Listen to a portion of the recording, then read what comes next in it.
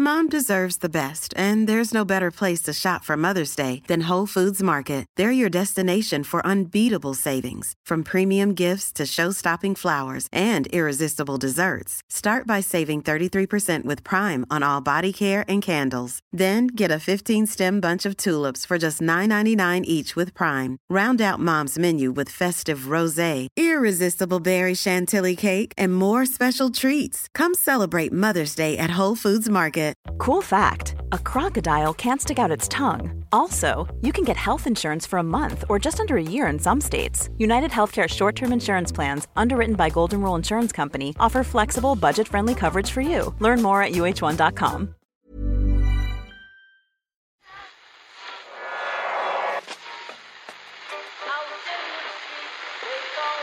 What fun is that? That's the second time it's gone off. They never go home, those boys.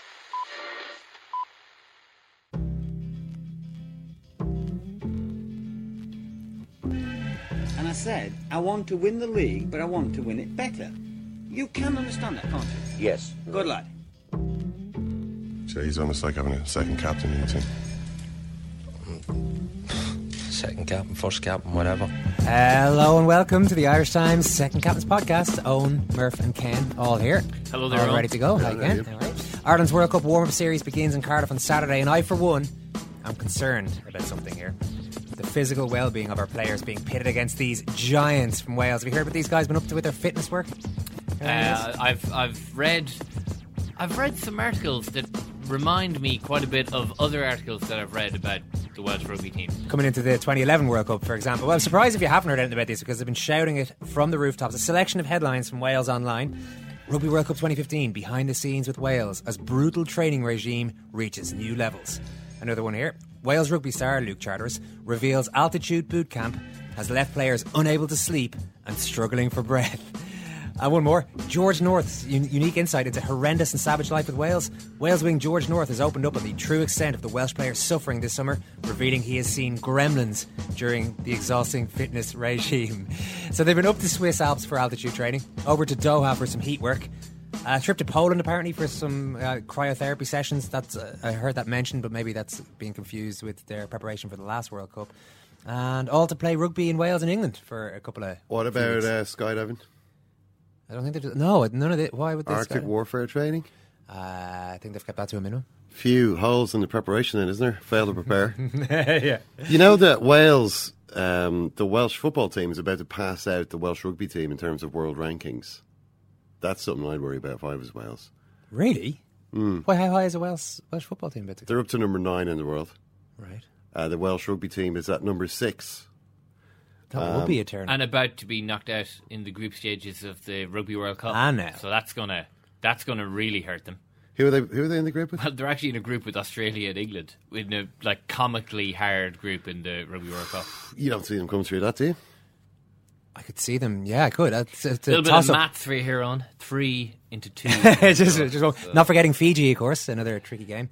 And Wales only have a 5-day tournament. Listen, there is a question about why you need to train at altitude to play rugby in Wales. Yeah. And there is that. I know there's boosting of red blood cells and these general benefits that go with it. Certainly for endurance runners, they would train at altitude quite a lot, even if they didn't play at altitude. I haven't heard of that many rugby teams doing it, although they do all have their altitude, their oxygen tents these days, and I guess that produces the same benefits. Mm-hmm. But what is interesting here is what it is a macho show. It's not so much the doing of the training, it's the bigging up of it. There's official videos on the Welsh website showing how tough this is, and the players like Charteris and George North talking about not being able to sleep, seeing gremlins, all these kind of things. It's one of these things where it's a real macho show of strength by Gatland. You might remember before the 2011 World Cup, they talked about a lot about those cryotherapy chambers in Poland, as if they'd invented the concept. Even though GA players they'd been there years before, cryotherapy chambers. Yeah, and the Irish players had been there a long time before that. But they did look very fit last time, and they did have a very good World Cup. So this is the Gatland way, maybe the opposite way to Joe Schmidt, but it is possible that both ways are correct for each team. And maybe each nation, maybe the Welsh as a nation really enjoy reading these stories. I don't know. I mean, it's kind of weird. It's a very macho way of going about things. I don't really see the point of it, really. I mean, I suppose rugby writers are very excited about the Rugby World Cup and they have to write something. It gives them more to write about than maybe the Irish rugby writers have had to write about over the last couple of months. Well, what have our guys been doing? They've been jumping naked into a lake? No, very little, again. None of that. They've been at Carton House for a lot of it. They've been around the country. They've gone over to Galway and Cork and a bunch of other places and done their training from bases there. Well, I mean, why are Wales going to Poland? You know, what were the other places? Doha. Doha. The Swiss Alps. That's where the altitude stuff is going on. And we are going to where? Kilkenny, Waterford? Yeah. It's not... You think we're missing out? You think Joe Schmidt has maybe dropped the ball in this one? Well, I mean, I'm sure Joe Schmidt knows what he's doing. He does have a vague idea. I don't know. Has Joe Schmidt even thought about it much? Maybe he just thinks, look, we'll be a bit more holistic in our approach to this. I thought, though, that the whole thing of a brutal pre-World Cup training camp in rugby was, if not exactly discredited, then at least since the whole South African episode. Oh, yeah, before 2003 World Cup, wasn't it? Yeah. So basically they took all the players' clothes away for about 3 weeks. They made the players dwell naked in the bush for 3 weeks, and the only kind of signs of civilization that they had were the fire hoses of freezing water that they'd occasionally pump over them, or the speakers that they'd use to play God Save the Queen at them, or the metal pipes they would hit them with as they chased them around the bush at night. And, you know, this was all considered to be good pre-World Cup preparation type stuff. Yeah. You know, to get the all players... part of a public school education as far as all so far so normal, I think. But it turned out once it became public knowledge that people began to say, is this really relevant to the task of preparing players for 2003?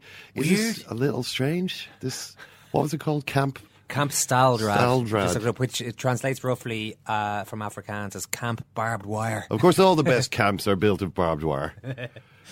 So connotations there that need to be anyone needs to be concerned with. I thought after that whole episode that maybe people were, kind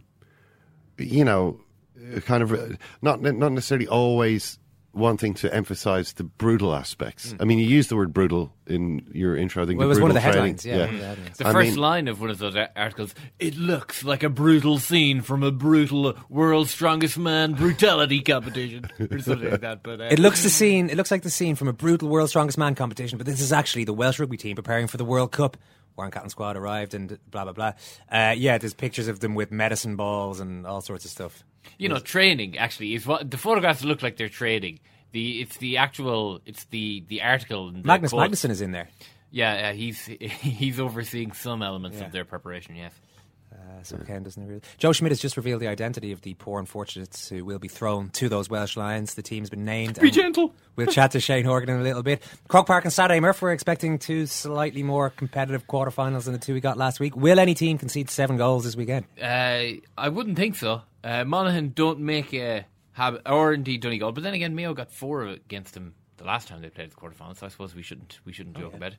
But I don't think so. I think we're going to see some rather less high scoring than we saw yesterday, or at least 4 teams scoring roughly the same as each other, as opposed to 2 teams scoring a lot and 2 more teams scoring not quite so much. No, 2 really mouth-watering games this weekend. Mayo Donegal is like... Yeah, they're 2 such interesting counties, particularly in the last few years. Well, Mayo always have been, pretty much. Yeah. I remember that the game you were talking about, the quarterfinal where Mayo hammered them, and there was such a shock for that to happen, even though Donegal that season looked not dissimilar to maybe how they looked against Monaghan in the Ulster final this time. They looked like they were on the ropes a little bit, but you still weren't expecting a team managed by Jim McGuinness to be annihilated in that way. Yeah. One of the most extraordinary games of the last 10 years, I think it's safe to say, that Mayo Donegal game. And yeah, there are still so many questions over them. To be honest, could we be talking about the first Gaelic football game of the season? I think that might be overblowing it slightly, but I mean, this is the first time the 2 of the big 4 have played in the championship. You're forgetting Westmeath, Meath, Murph. That was very exciting at the time. Yeah, the first game between 2 teams who might actually win the All-Ireland. Okay. Oisin McConville and Malachy Clerkin are in studio, lads. Thanks very much for joining us. How are you? Hey, you're trucking on there, Oisin. I don't know if we should inform our listeners here, though, because in case they think you sound a little bit off the pace here today, you're actually your chair. You've been usurped today. Malachy Clerkin is sitting in your usual chair, and you're struggling directly in front of me. Well, it's not causing me any issues. I haven't stopped shaking since I sat down in this chair. Thus far, it's not causing a problem. I'm sweating profusely and stuff like that. Don't worry about me, Malik. You sit with you. Can I just remind you all, you are in the Irish Times. You have all been invited here. Yeah, that is true. I will sit where I like. Sorry, Malik. I remember we had a chat when the Monaghan player tested positive for the banned substance earlier on in the year, and part of the chat was about the onus on elite GAA players to fall into line despite being amateurs, because there was a line of argument, well, should they even be tested and all that. As part of that argument, I made the point, well, this is a guy who could conceivably be on a team that plays in front of 83,000 in an All-Ireland final later on in the year. You seemed to think that was a very unlikely prospect. I think you might have... I did laugh. Hang on now. I am going to pull you up. You said that they might win an All-Ireland. Well, you didn't lowball it by saying that they might play in a final.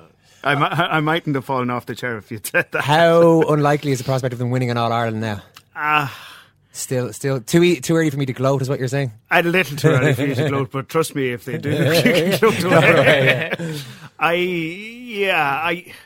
they still look a little short of it. If you're coming from the weekend we just had, where you saw two teams where, like, they literally could not run out of people to score. Monaghan Tyrone on the weekend, we know now Conor McManus will be the top scorer for Monaghan. He'll probably outscore everybody else by 2 or 3 points, maybe a goal and 2 or 3 points. They're a really sort of together team. They're playing really sort of great solidarity and great intelligence, but they're having to play that way because they just don't have the array of talent of the bigger teams. And they can. I could see them beating anybody on their day. I could see them beating a Kerry on their day. I can't see them beating a Kerry and a Dublin. Obviously, I know what you're saying. They couldn't do what Kerry and Dublin did last Sunday, but does that actually matter, Oisín? Will they need to put up a huge score between now and September? They won't. No, not the way they are constructed defensively. They're very, very good defensively.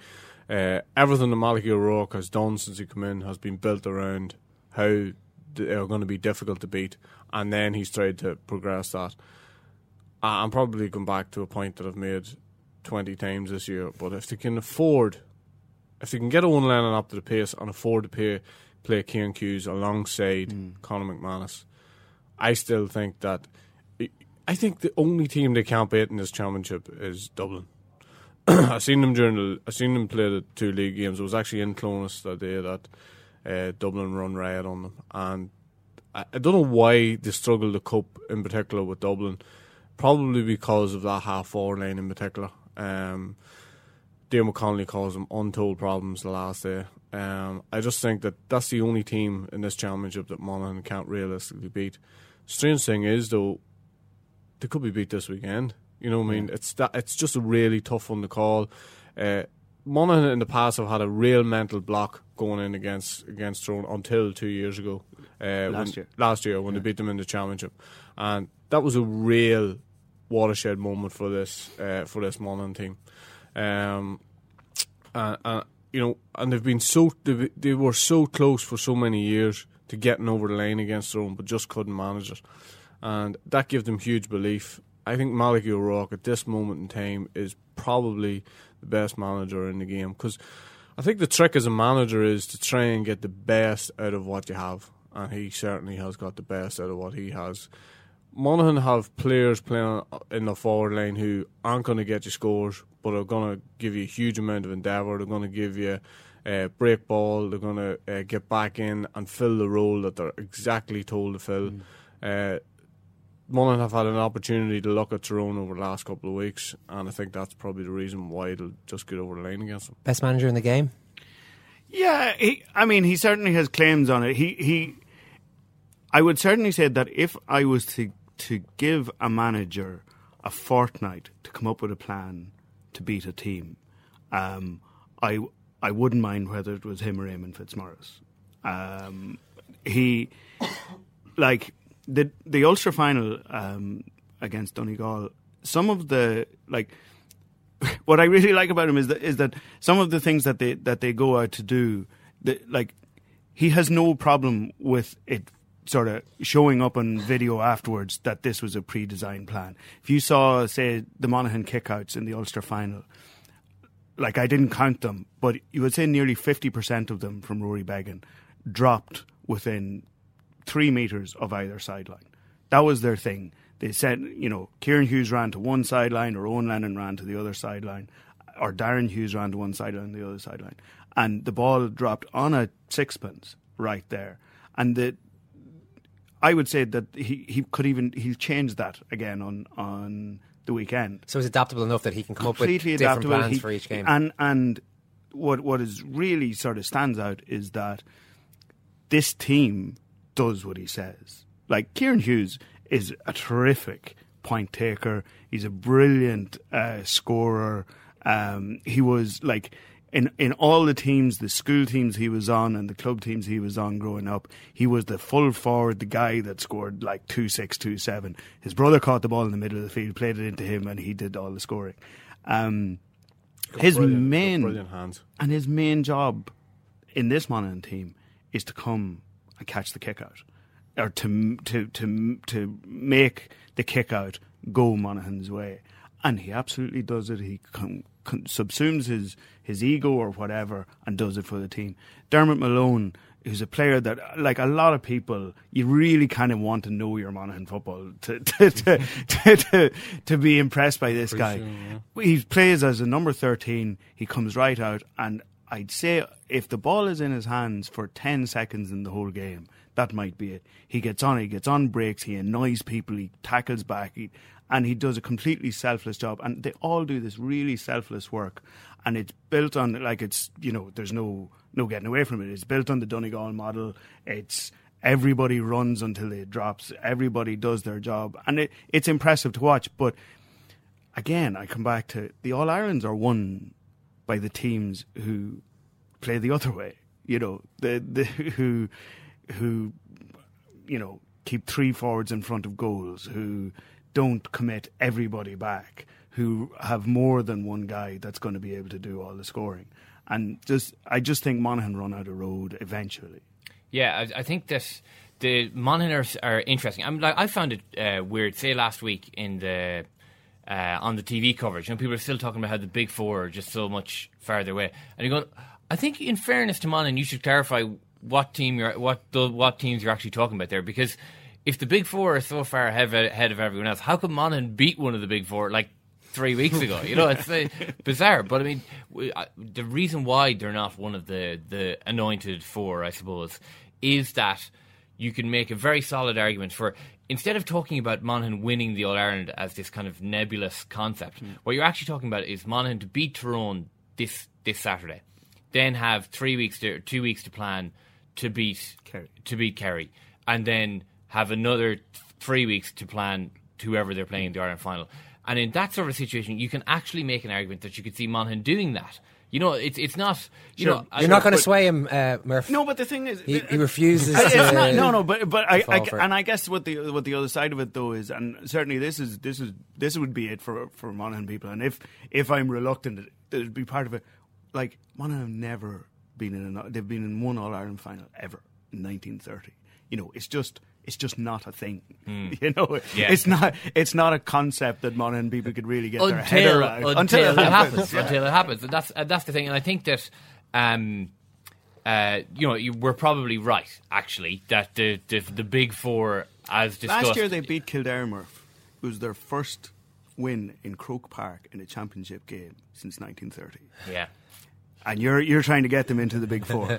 Well, I mean, sort of gets into top dog, as I top dog, yeah. Yeah, well, I think that maybe in fairness to Monaghan, we should talk about a big five. Okay. But big 4.5. See, but this is it. That basically you can make an argument for them to win individual games, but for them to get all the way, maybe they're still a little short. But I have to say, I'm an admirer of them, and I think that they get over this weekend, you can start making that argument. We've barely mentioned Tyrone. I'm sure any Tyrone listeners are delighted with the tone of this conversation so far, Oisín. But are they where they've been for the last few years, which is to say just off that top level? I'm going to be accused of bias because there's nothing worse than listening to our man talk about Tyrone and Tyrone football, but they definitely have progressed. I think Bradley gives them a new dimension at centre half forward. They have really struggled to replace Brian McGuigan since he left. Bradley looks the real deal. He's small and all that there. He doesn't look that physical. He might struggle maybe a little bit this weekend with the fact that Monaghan get a lot of numbers back. I don't think Tyrone have been properly tested yet. I said the last day that I thought that if there was going to be a shock at the weekend, it was going to be Sligo. Sligo, just couldn't win their own kickouts, and if they had it probably would have caused Tyrone a lot more trouble. Defensively, I don't think they look good enough. They're going to have the double mark McManus probably.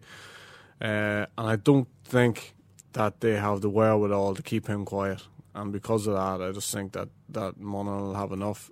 Tyrone have progressed. The one thing that Tyrone really need this weekend, I think, if they are going to win, is the fact that McCurry seems to play well one game and McAllister seems to play well the next game. If they can get those two guys going really, really well, Bradley chipping in and Sean Kavanagh chipping in, they will get scores. In a league match this year in Tyrone, Darren McCurry kicked 16 points. I don't care if you're playing against nobody. If you're out in the field on your own, it's going to be it's difficult to kick 16 points.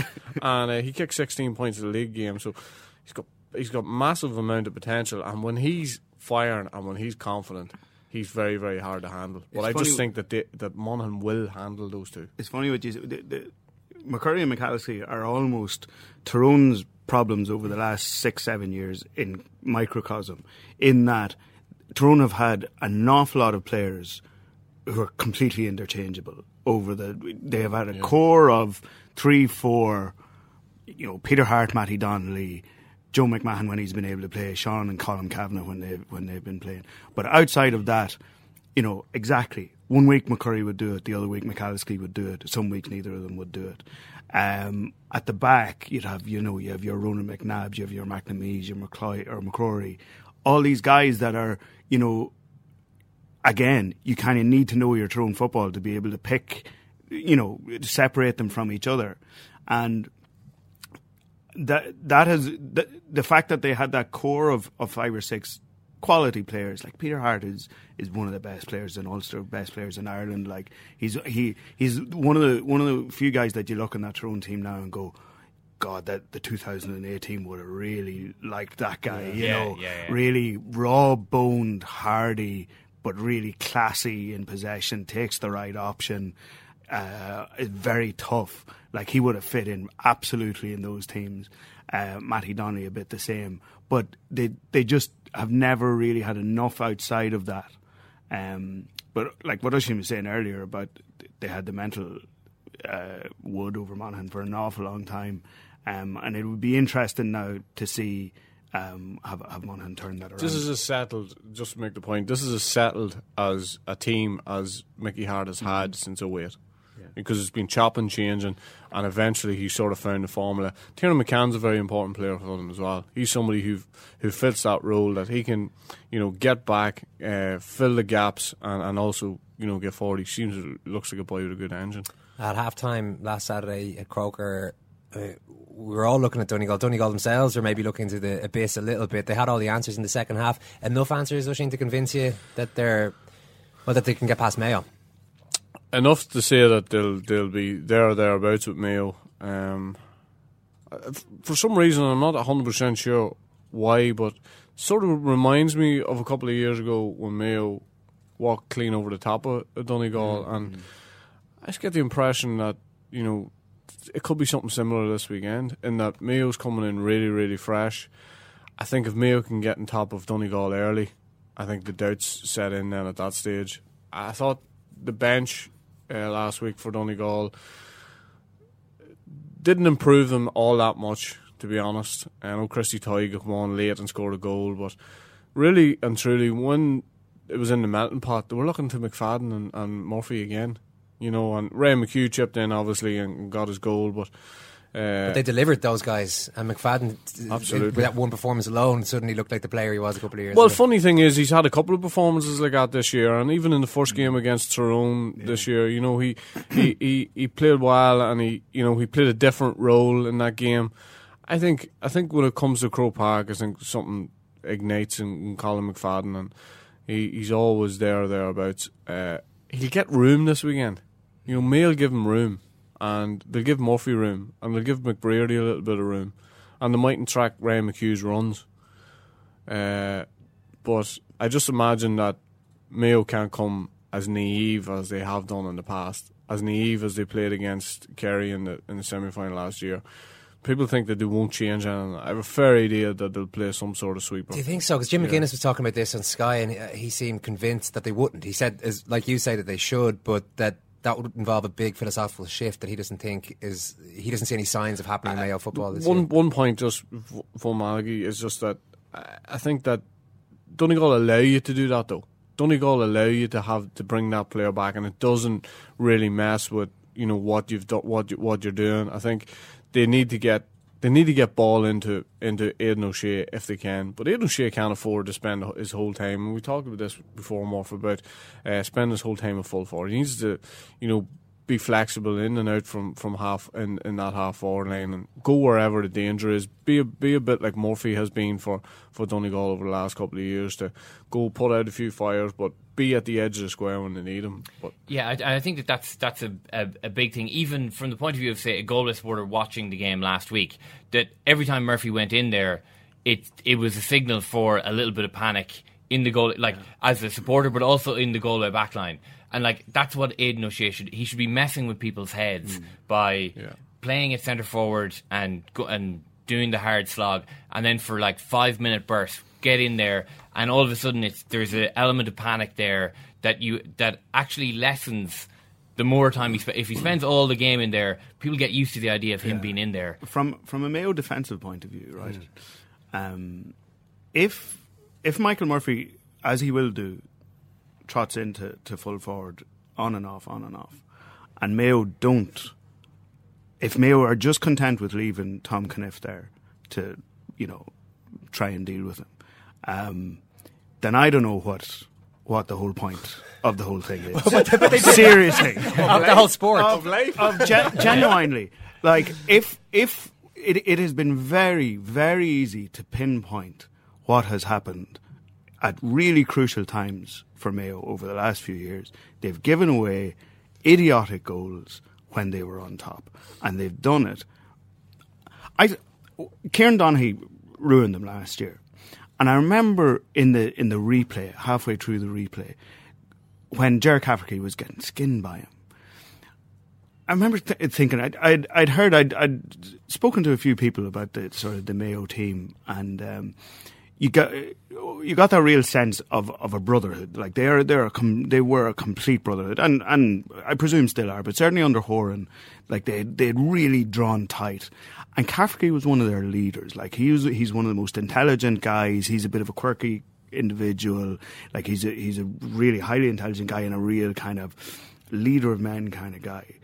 And I was watching Donaghy destroy him, and I was going, why aren't you changing this? Why are you leaving this guy here? And the theory I came up with was that they were so tight, such brothers, that they're going, Caff will work this out. Yeah, you wouldn't do it. Yeah, you wouldn't do it out of respect for Ger Cafferty. We'll trust our guy here, and I kind of thought that it just superseded the very logical thing that you had to do there, was you had to get a different man on him, or you had to get somebody back to help him.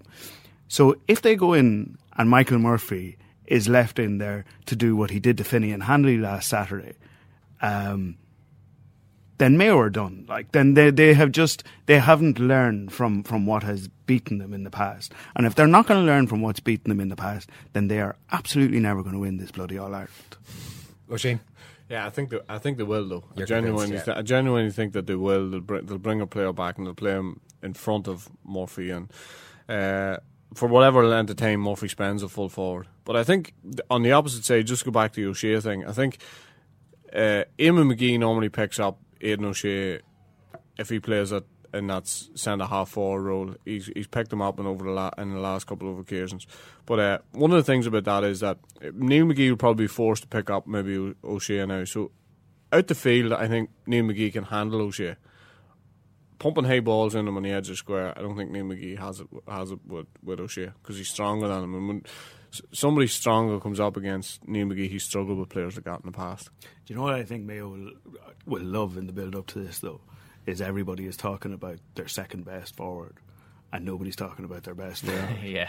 Like, if Mayo win in All Ireland, it's because Cillian O'Connor will win it for them. Like, he's the best forward in Connacht. Like, and here we are all talking. They're keeping him under wraps. Yeah. Well, but this is hilarious. Like, I was doing the Connacht final, and I could not for the life of me work out why Aidan O'Shea was left on the field. Like, you know, they were so far ahead. The Mayo crowd they were only itching to give him the walk-off round of applause. And I was wondering, are they just leaving him here so that for the next 3 weeks all anybody talks about is Aidan O'Shea and how he can lay waste to a defence and hide the fact that the best forward in Connacht is standing inside there? He scored 1-6 on the day or something like that, and nobody mentioned him. Loving your theories on Mayo football today, Malach. You're going to have to leave. Oh, actually, I'll ask you both predictions then. We're talking... I'm going Monaghan Mayo. Monaghan Mayo. Yeah, Monaghan Mayo. Monaghan Mayo. Okay, great stuff. Thanks a million, lads. Thanks. Modern day coaching. What is it all about? Paralysis by analysis, infiltrated by a load of spoofers and bluffers, fellas with earpieces stuck in their ear, psychologists, Clive Woodward, statisticians, dietitians, and as Mick O'Connell alluded to, God save us. Whoa, what do you think of Malachy Clerkin's theories on Mayo there, Murph? Well, specifically that one that they maybe left Aidan O'Shea on the field last time out so that everybody forgets about the fact that they've got one of the deadliest sharpshooters in Gaelic football, Cillian O'Connor, there. Well, it is a nice theory, and certainly you could have seen why they might have taken Aidan O'Shea off with a couple of minutes to go to give him let the waves of adulation hit him on the head as he walks off after scoring 3-4 in the Connacht final, all from play. But yeah, I mean it is fair enough to assume that if you're watching Aidan O'Shea, double marking Aidan O'Shea, as Noel Connolly was suggesting that Donegal would, that it leaves a little bit more room for Cillian O'Connor. And in the last couple of years, it boiled down to nearly a Conor McManus type situation with Cillian O'Connor, whereby if you stop Cillian O'Connor, you go a long way to stopping Mayo. I don't really think that you can say that this year. Not forgetting the All-Ireland hurling semi-final on Sunday. Not for a moment. Which we will obviously discuss in depth with plenty of reaction on Monday. Who's your money on here? Kilkenny, Waterford. Well, this is a match between the reigning All-Ireland champions and the reigning National League champions. Waterford have obviously done brilliant things this season. Absolutely brilliant things this season. There was a rumour going around in the last 48 hours that TJ Reid and Richie Hogan have both picked up little injuries. I think if you're a Waterford fan, that's pretty good news. But I mean, their injury concerns. At the moment, it looks like both of them are going to be fit to play. In fairness to Kilkenny and Brian Cody, I could be immediately I'm second guessing myself before even putting it out there, Murph. But I don't think he's prone to putting out these false stories of injuries. No, particularly. So if there is a rumour, it's probably a rumour based on something that's happened. Yeah, but I mean, even without those two, you would still have to think that Kilkenny are just a little bit more used to the rarefied air of the championship at this level. But one thing I would say is that Kilkenny have had difficulty in the past with teams that have set out to play a very specific, certain way. Teams with a plan against them. Say like the Anthony Daly Clare team, by no means the best team that Clare have had in the last 25 years. That was 2005, I think. Brought Kilkenny to a draw and a replay. They have had difficulty in the past, and if Waterford can play the way that, if they can play with a bit of conviction, then I'll be interested to see how long it lasts. I mean, Richie Hogan though, I mean, this is one sportsman that I'm just in the last sort of 12 months or so, watching this guy play is just a delight. The guy's just absolutely brilliant. So if he's not playing on Sunday, good news for Waterford, probably bad news for the rest of us though. The guy's brilliant. Good news for all you Premier League fans out there. The Irish Times Second Captain's pre-season football podcast is out now. Yeah, they have asked for that, really. You can laugh. That was the World Cup. I'm a little bit of an idealist, but having said that, I want to be like me. Well, you don't know what you're talking about. What did you know? I managed to stay alive for 6 years. I'm going to need it there. I'd say it to you, face, I'll say it to you now. Come down Swansfield and we'll see them, won't we? What you doing down here, you shawny man? So it's the last football podcast before the start of the Premier League season. We're going to talk a bit about what was it we talked about, Owen? We talked about John Stones. No, most importantly, Ken, you revealed your prediction for both Premier League champions 2015-2016 and your most important player of the season 2015-2016. Champions and player of the season, yeah. So you went for Arsenal and Petr Cech, but listen, you should have a listen to the podcast anyway to get the reasons. I'm also backing Mayo for Sam. Yeah. So are you, Ken? I am. I am backing them, yeah, because I'll tell you why. They've been thereabouts. Mm-hmm. For 50 odd years. You need to win one before you win. Certainly they have lose that one covered. before you win. Yeah, one. they certainly have that covered. They've got some good footballers. That's definitely true. They've got the good footballers. If you want to just run through Aidan O'Shea, of course. Yep. They've got an inchoate yearning to be crowned All Ireland champions. Which they should really get that. When I look at the other teams, Dublin, Kerry, Donegal, fattened by victories, Ken, aren't they? Slaked. Their lust has been slaked in recent years at various times. Whereas Mayo burn and lust for victory, and I think it's eventually going to happen. Everyone will be delighted. They'll be the most popular winners since Dublin in 2013.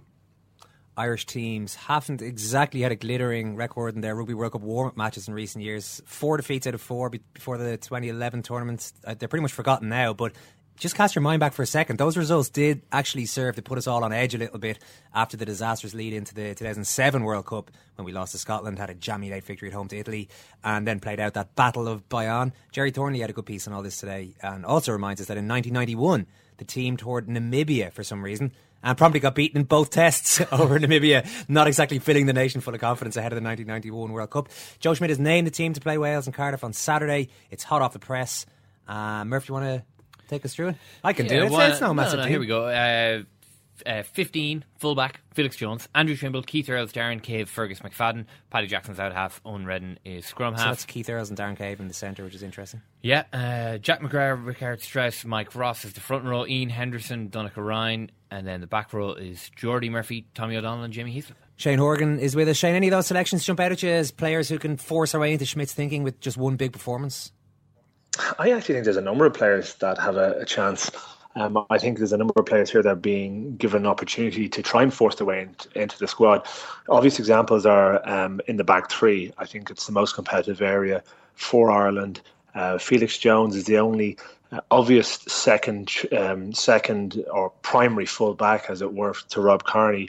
But there are a lot of people who can cover that position. So he needs to prove that Ireland need another primary full back. And the two wingers, Andrew Trimble hasn't played for Ireland for a long time, and neither is Fergus McFadden, two guys who you would have thought maybe 2 years ago would certainly have been on the trip because of the way things have progressed over the last while. It's a possibility that neither of them could be there. So a big performance from either of those, certainly one against the other, and they could force their way in. And then I'm looking at the centres as well. Darren Cave has been knocking around the Irish team for a long time and has been in squads, but never been quite good enough to get into the team. He's given an opportunity at 12, which I don't think he'll be massively happy at, apart from potentially the opportunity to show that he can play two positions. And then Keith Earl at 13. Now, I don't think Keith is at 13. I think he's a much better winger, but it's looking that it's unlikely that he'd be picked as a winger to go to the World Cup. This is an opportunity for him to show that he can play at 13 as well. And I think if in a World Cup environment, if you can show that you can cover a couple of positions, I think your stock goes up. Yeah, Earls had a good World Cup last time, if I remember correctly. I mean, it's a funny one because he would look to have more natural ability, say, and more of a spark than someone like Felix Jones as a utility back. But, Jones seems to be one of those Joe Schmidt type players whose focus is application and clearly does what Joe Schmidt needs him to do behind the scenes. Yeah, I think that's correct. I think he does do that, but I think Joe likes that spark as well. He likes the highly talented players, and if he can get Earls operating at to the best of his ability, I think he'll go for him. As a winger, you rightly mentioned the last World Cup. He was really good. He scored a lot of tries in top games, and my one worry would be that I don't think he's at 13, and playing your first game of the season against the Welsh backs at 13 is very demanding. And I wouldn't like to see a player like Keith, who seems to be quite his form is based on sort of getting a run of games together and getting his confidence going, not have a good game and then not have an opportunity to see him before the World Cup selection. Is there an argument, Shane, that the mindset for those fringe players, the guys who are really fighting for their places, is maybe more straightforward than for the top players? The Jamie Heaslip, for example, is playing this weekend. In that, somebody like, if I was Jamie Heaslip, I'd be most worried about getting injured because I'm not realistically going to lose my place, and that maybe makes you play a little bit differently to how you'd usually play. Whereas with these guys like Keith Earls and Felix Jones, I mean, they've got no choice; they have to go all out to try to get a place in the team. Yeah, well, I think certainly physically they'll be going all out, and mentally they'll be trying to perform at their best. And you think of someone like Donegal Ryan, you never see him when he's not performing 100%. So he's going to be going flat track. Someone like Jamie Heaslip, you're thinking in a different way. If when it comes to the World Cup, if you're a more experienced player, you're not so much thinking about can I stay uninjured on the lead up to it, but you are thinking, how can I peak at the World Cup? So how can I get my best performances ready for that short window? And that's not just staying out of injuries way in the World Cup and sort of having question marks over your play and not performing well. It's actually performing really well in the warm-ups and bringing that into a World Cup. And I think that's maybe some of the problems that we've seen in past teams or past players who haven't performed, that they haven't brought a form into the World Cup, and it has been just about getting onto the plane, and that's not enough. Yeah, and that said, you risk the run of injuries when that happens. Well, this is it. And say 2011, the results were disastrous before. I mean, we lost all our matches before and went over and pretty much hit the ground running once we got there and won our pool games. 2007, really bad performances beforehand and never quite picked up. Do results actually matter? Do you need to at least pick up a win or two in these warm-ups to have that little bit of confidence? Yeah, I don't think wins do any harm. And I do think if you lose all your warm-up games, I don't think it's a good basis to go into any World Cup, no matter how you want to spin it, or there's an expectation then that things can change around the World Cup. I think it's less likely to do so. I know there was that sort of outlier in 2011 where they lost games and went in and had a good World Cup, but it's certainly not the basis that you'd want to have, and you want to build a bit of momentum. An odd loss here or there isn't a massive thing as long as your performance is good. But if you're banging out your best team the last two games and you don't perform and you don't win, then it's the question marks are come into your head, and pressure, an increased pressure even over that exists in a World Cup starts to build, and that can be debilitating. Schmidt was asked about Cian Healy today, Shane, and he reading between the lines, it doesn't sound like Cian Healy's going to be playing any of the warm-up games. He's still having to do some of the sessions by himself while he takes part in some of the team sessions. He was asked, essentially the question was, would you still consider Cian Healy even if he doesn't play any of these warm-up games? And it sounds like Schmidt definitely would. He said Healy's the only player in that position. The other guys who were injured should be back in the next week or else the final warm-up game. Is it possible for a player like Healy to play nothing at all in the warm-up and start the games in the World Cup? It's possible, certainly, and I think of all the sort of players on the team, there's only a couple of them that you hold open a place for. In Keane's place, he's an exceptional player, so you hold that place open for him, and I would imagine Joe will, if you can get him in even one game into the World Cup, I think that it's worth the risk to bring him. He's an exceptional athlete. He's shown how influential he is to Ireland playing well, and I think you take a chance with that. I was in a situation before the two World Cups that I played in 2003. I'd been injured for about 9 months beforehand, but there wasn't a lot of wingers knocking around, And my first game for, I think, was 9 months, was the opening game of the World Cup. And that World Cup went well for us. Now, similarly or dissimilarly as the case may be, I played the next World Cup in France in 2007, and I got injured in the warm-up game I was actually warming up in a warm-up game as a sub, and got injured, and I didn't play the first game, didn't play any of the warm-up games, and didn't play the first game of the World Cup, and really felt I was chasing my tail a bit. Felt I wasn't, having gone into it feeling really well conditioned and fast and sharp. Didn't feel that I had that sharpness during the World Cup, and there was a general malaise over the whole team there. But I don't think that helped me. So, there's a possibility of it working. But I think with someone like Cian Healy, it's almost, you have to. You really have to. Yeah. It would seem probably strange not to. Ireland have been pretty low key in this one, Shane. They've, in their preparations, Joe Schmidt never really gives the players too much license to give too much away anyway. But they've moved around Ireland a little bit. They're back in Carton House for a lot of the time. Warren Gatland, meanwhile, has Wales going over to high altitude camps in the Swiss Alps. Had them in Doha for some training in the heat there. There were all these headlines, we read a couple of them out earlier on, like Wales rugby star Luke Charteris reveals altitude boot camp has left players unable to sleep and struggling for breath. George North has apparently seen gremlins during the exhausting fitness regime. What do you make of all that? Well, I've been in a few training sessions where I thought I'd seen gremlins because I'm so tired, but it's been a while. Listen, I think they do quite a heavy PR spin from Wales, and in fairness, they're very well conditioned in every tournament they go into. They're always very strong, and I think it's a big part of their psyche. And Wales, I think a lot of their performances are based on confidence, and when they know they've done a long period together, and they've done a lot of work in the gym, and they're always very well conditioned. That is a good basis for everything else that goes along with it.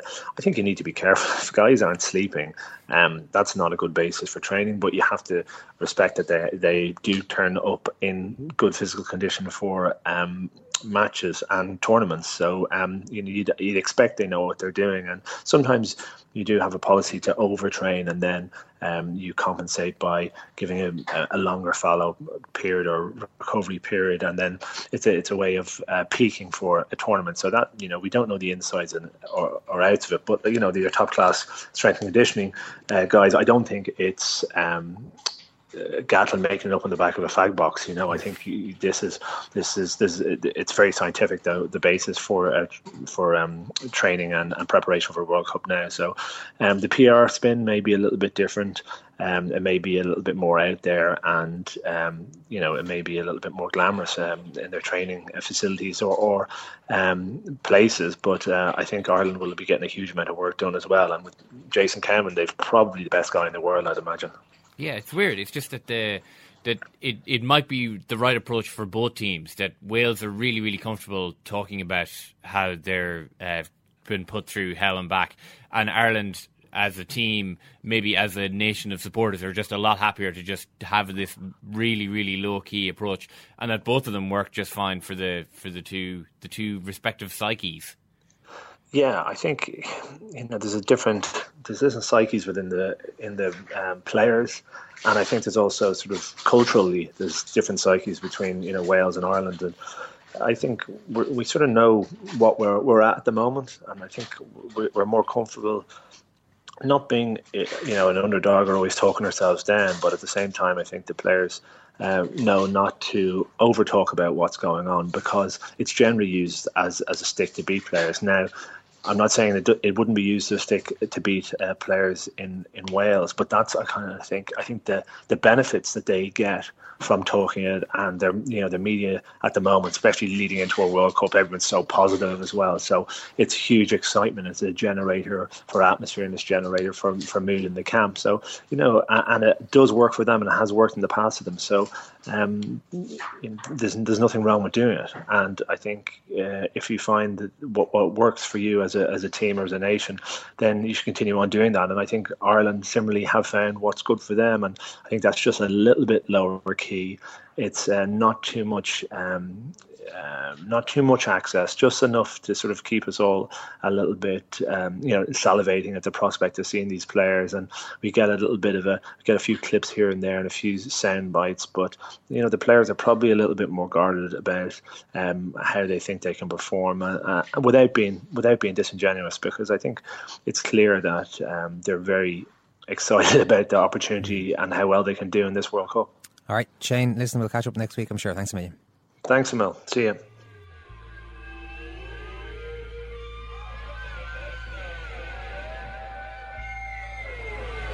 In the final and on in again. Andy A. Oh, what about that? Send him off! Send the drink to get off! Get him off the field! That was diabolical! Get him off the field! That's just typical of what it is! Get him walking! They don't like it!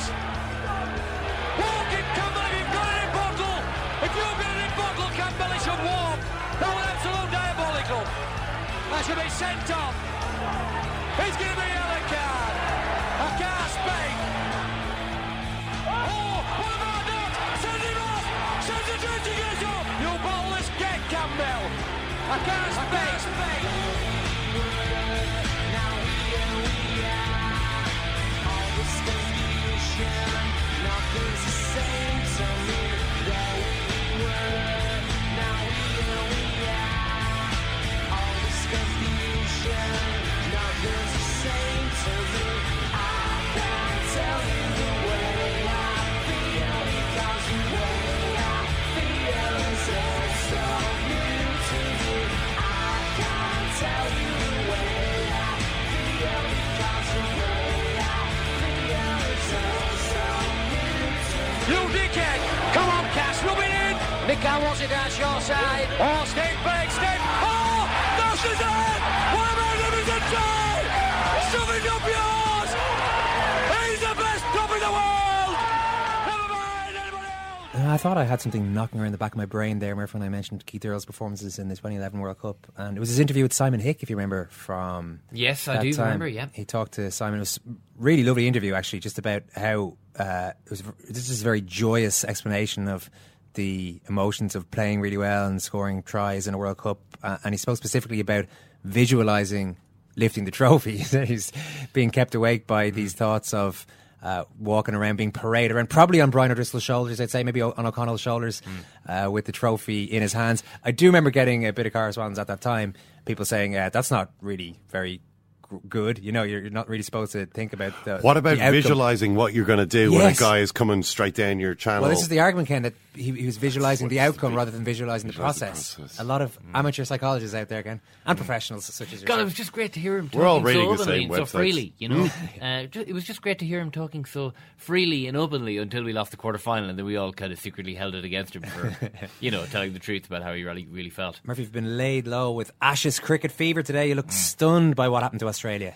Wicket fever, the only cure, more wickets. Australia bowled out for 60, which was really quite something. Extras, top scored for Australia with 14. Explain that to the layman. Basically, and laywoman. When you throw a wide ball, a ball that's like just is impossible for the batsman to hit, and as a result, it's a concession of a run to the other team. Exactly, yes. So no Australian player managed to score more runs than that little statistical anomaly bit that they get. Yeah, okay, get awarded. Yeah. So England won the toss and decided to bowl first, and were batting before lunch, and that's only happened 4 times in the history of cricket. Right. Once in 1896 between England and Australia. Twice. In 2008 and 2013, South Africa against India, and then South Africa against New Zealand, and England today. And Australia's innings of 111 balls is the shortest first innings by any team in the history of Test cricket, 2 balls shorter than the 1896 Lord's Test, which I just mentioned. Now, The Guardian have helpfully gone through their archive and found the match report for that Test match in 1896. Right. And the match report is headlined, "Remarkable breakdown of the Colonials." Very rarely indeed on a dry, fast wicket has a big match opened in such sensational fashion as the meeting of England and Australia yesterday. The Australians won the toss, and when they went in at a few minutes past 12, there seemed no reason why they should not make a capital score. The weather was delightful, and though Lord's is admittedly not in its best condition this year, the wicket looked very well and bore every side of careful preparation. So there we go. It's difficult to account for such a breakdown, but fine bowling combined with some loss of nerve among the batsmen had no doubt most to do with it. So it's basically the same history repeating itself. Reading today, the minute by minute. Great stuff. Extraordinary stuff, though. Huh? If you're listening via iTunes, please rate us while you're there. Leave a nice positive comment as well. The Apple people go mad for they go rating. local. For yeah, that they kind really of do. thing. They love a comment or two there. Thanks very much for listening to this podcast today. The football show is out there, as we mentioned. Season preview. Ken Early's predictions. Thanks, Ken. Thank you, Owen. Thanks, Kieran. Thank you, Owen, and thank you, Ken. Thanks, Kieran. Thanks again, and we'll talk to you Monday.